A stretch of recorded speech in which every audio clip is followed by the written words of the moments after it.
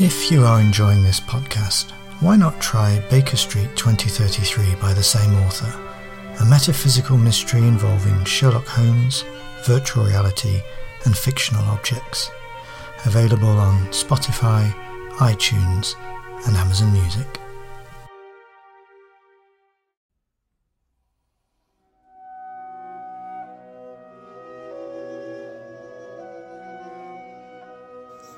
Dear Old Blood, Notes on a Wittgenstein Noir.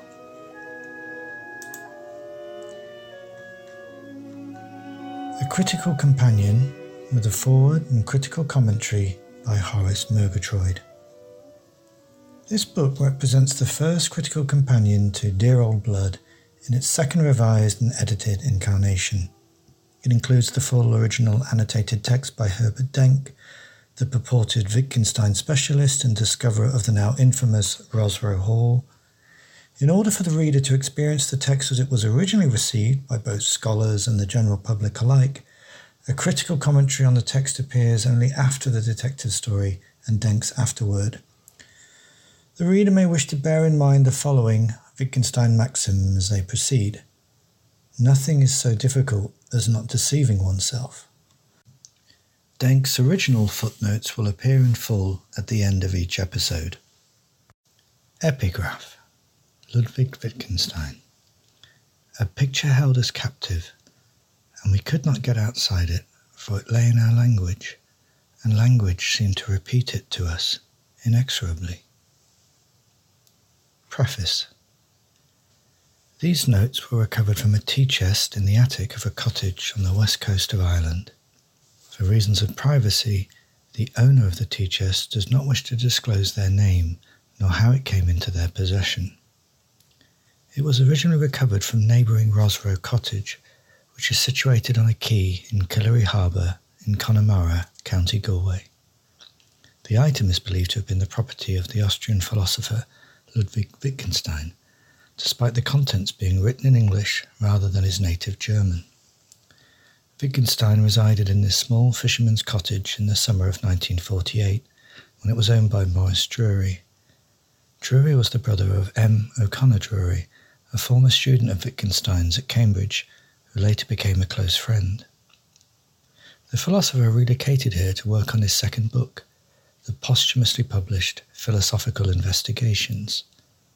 During Wittgenstein's stay, a local man called Tommy Mulkerrins assisted him by bringing him milk, peat, tin goods from Galway, any letters from the local post office, and helping out with chores.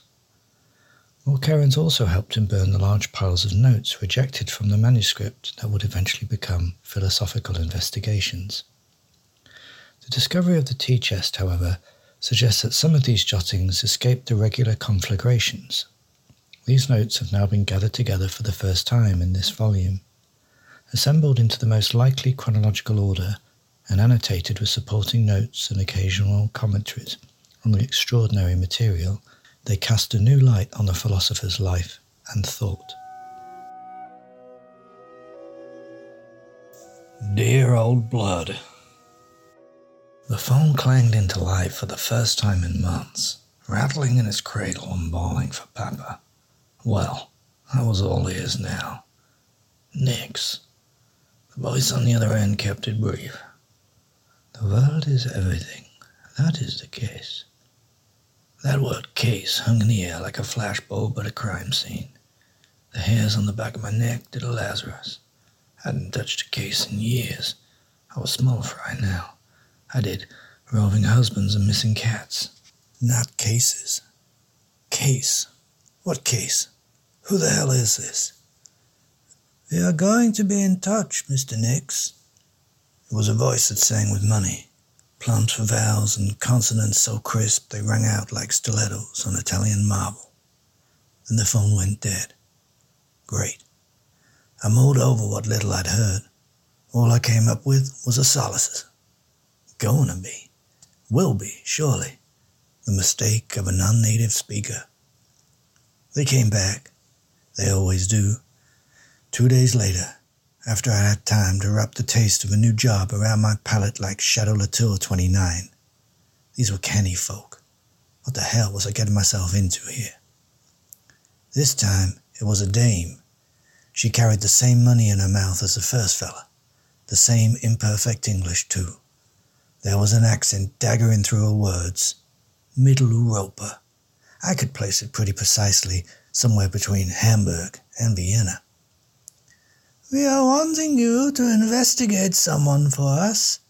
His past habits, his life activities. You follow? Who am I talking to? That is of no importance, Mr. Nix. Okay, who is it you want me to look into?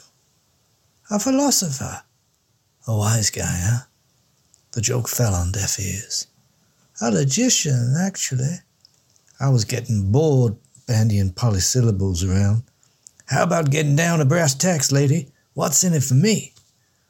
Whatever your usual fee is, we double it and add a note on the end. You sure you can afford that? Mr. Nix, this endeavor is being underwritten by wealth you could not begin even to imagine. Yeah, but what price do you put on a man's soul? Our man will be in touch. How? The phone clicked off. A month passed. Nothing. Then one morning, an envelope arrived. It contained a one-way ticket to England, details about a dead drop, and a photograph of the tail with a note scribbled in pen on the back. Trinity College, Cambridge.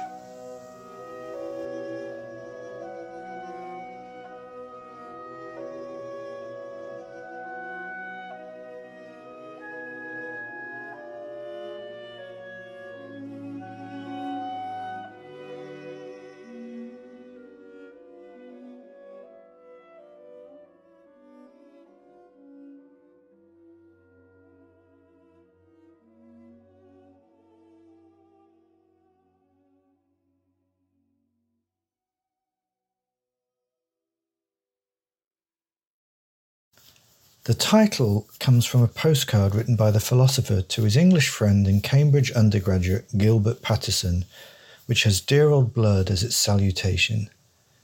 Ray Monk's biography on the philosopher is especially instructive here, revealing that the two men would often exchange nonsense talk together, usually in relation to the adjective bloody, a word which the philosopher seems to have found endlessly funny.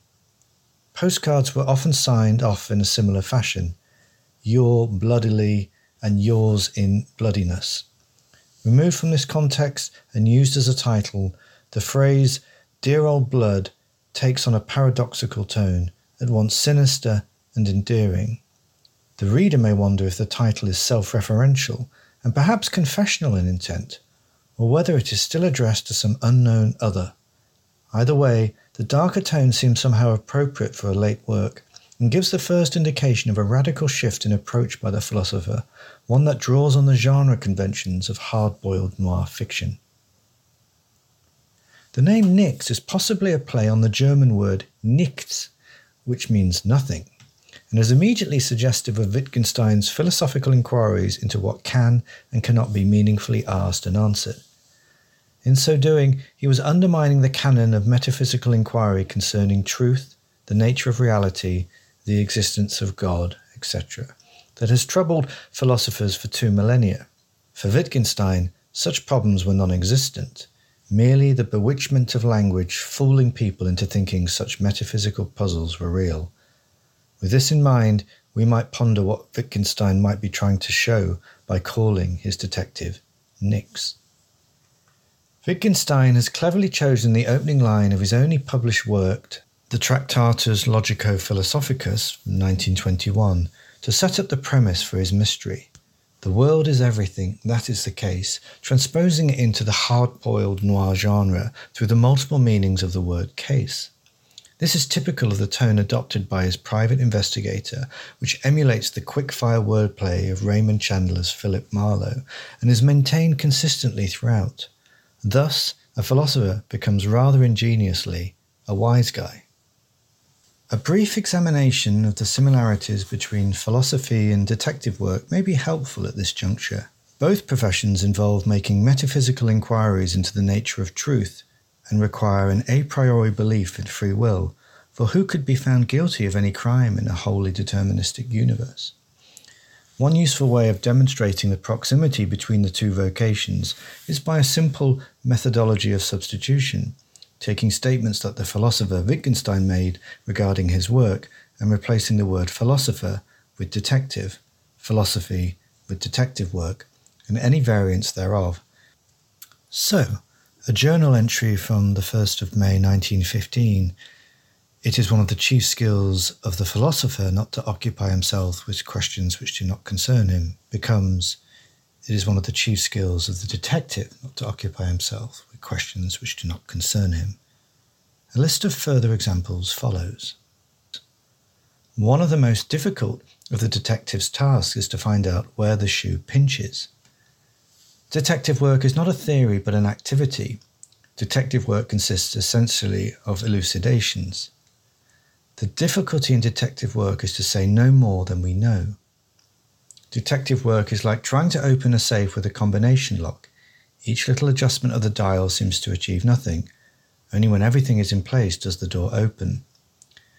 Detective work is rejecting false arguments.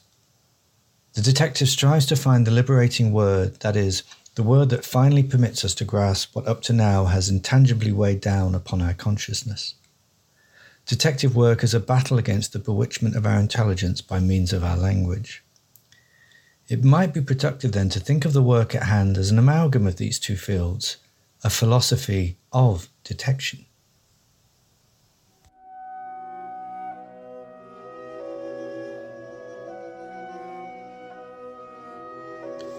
Dear Old Blood, Notes on a Wittgenstein Noir will return in episode 2. I landed on a beautiful summer's day in June.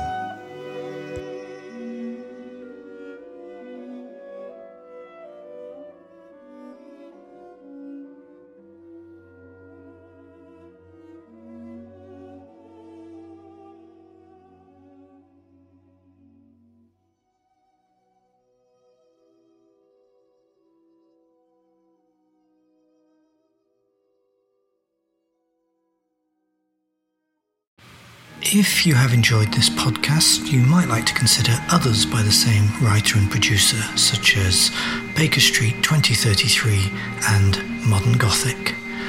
All are available from the usual podcast outlets. You could also consider supporting the writer at buymeacoffee.com/Neil Fitzgerald.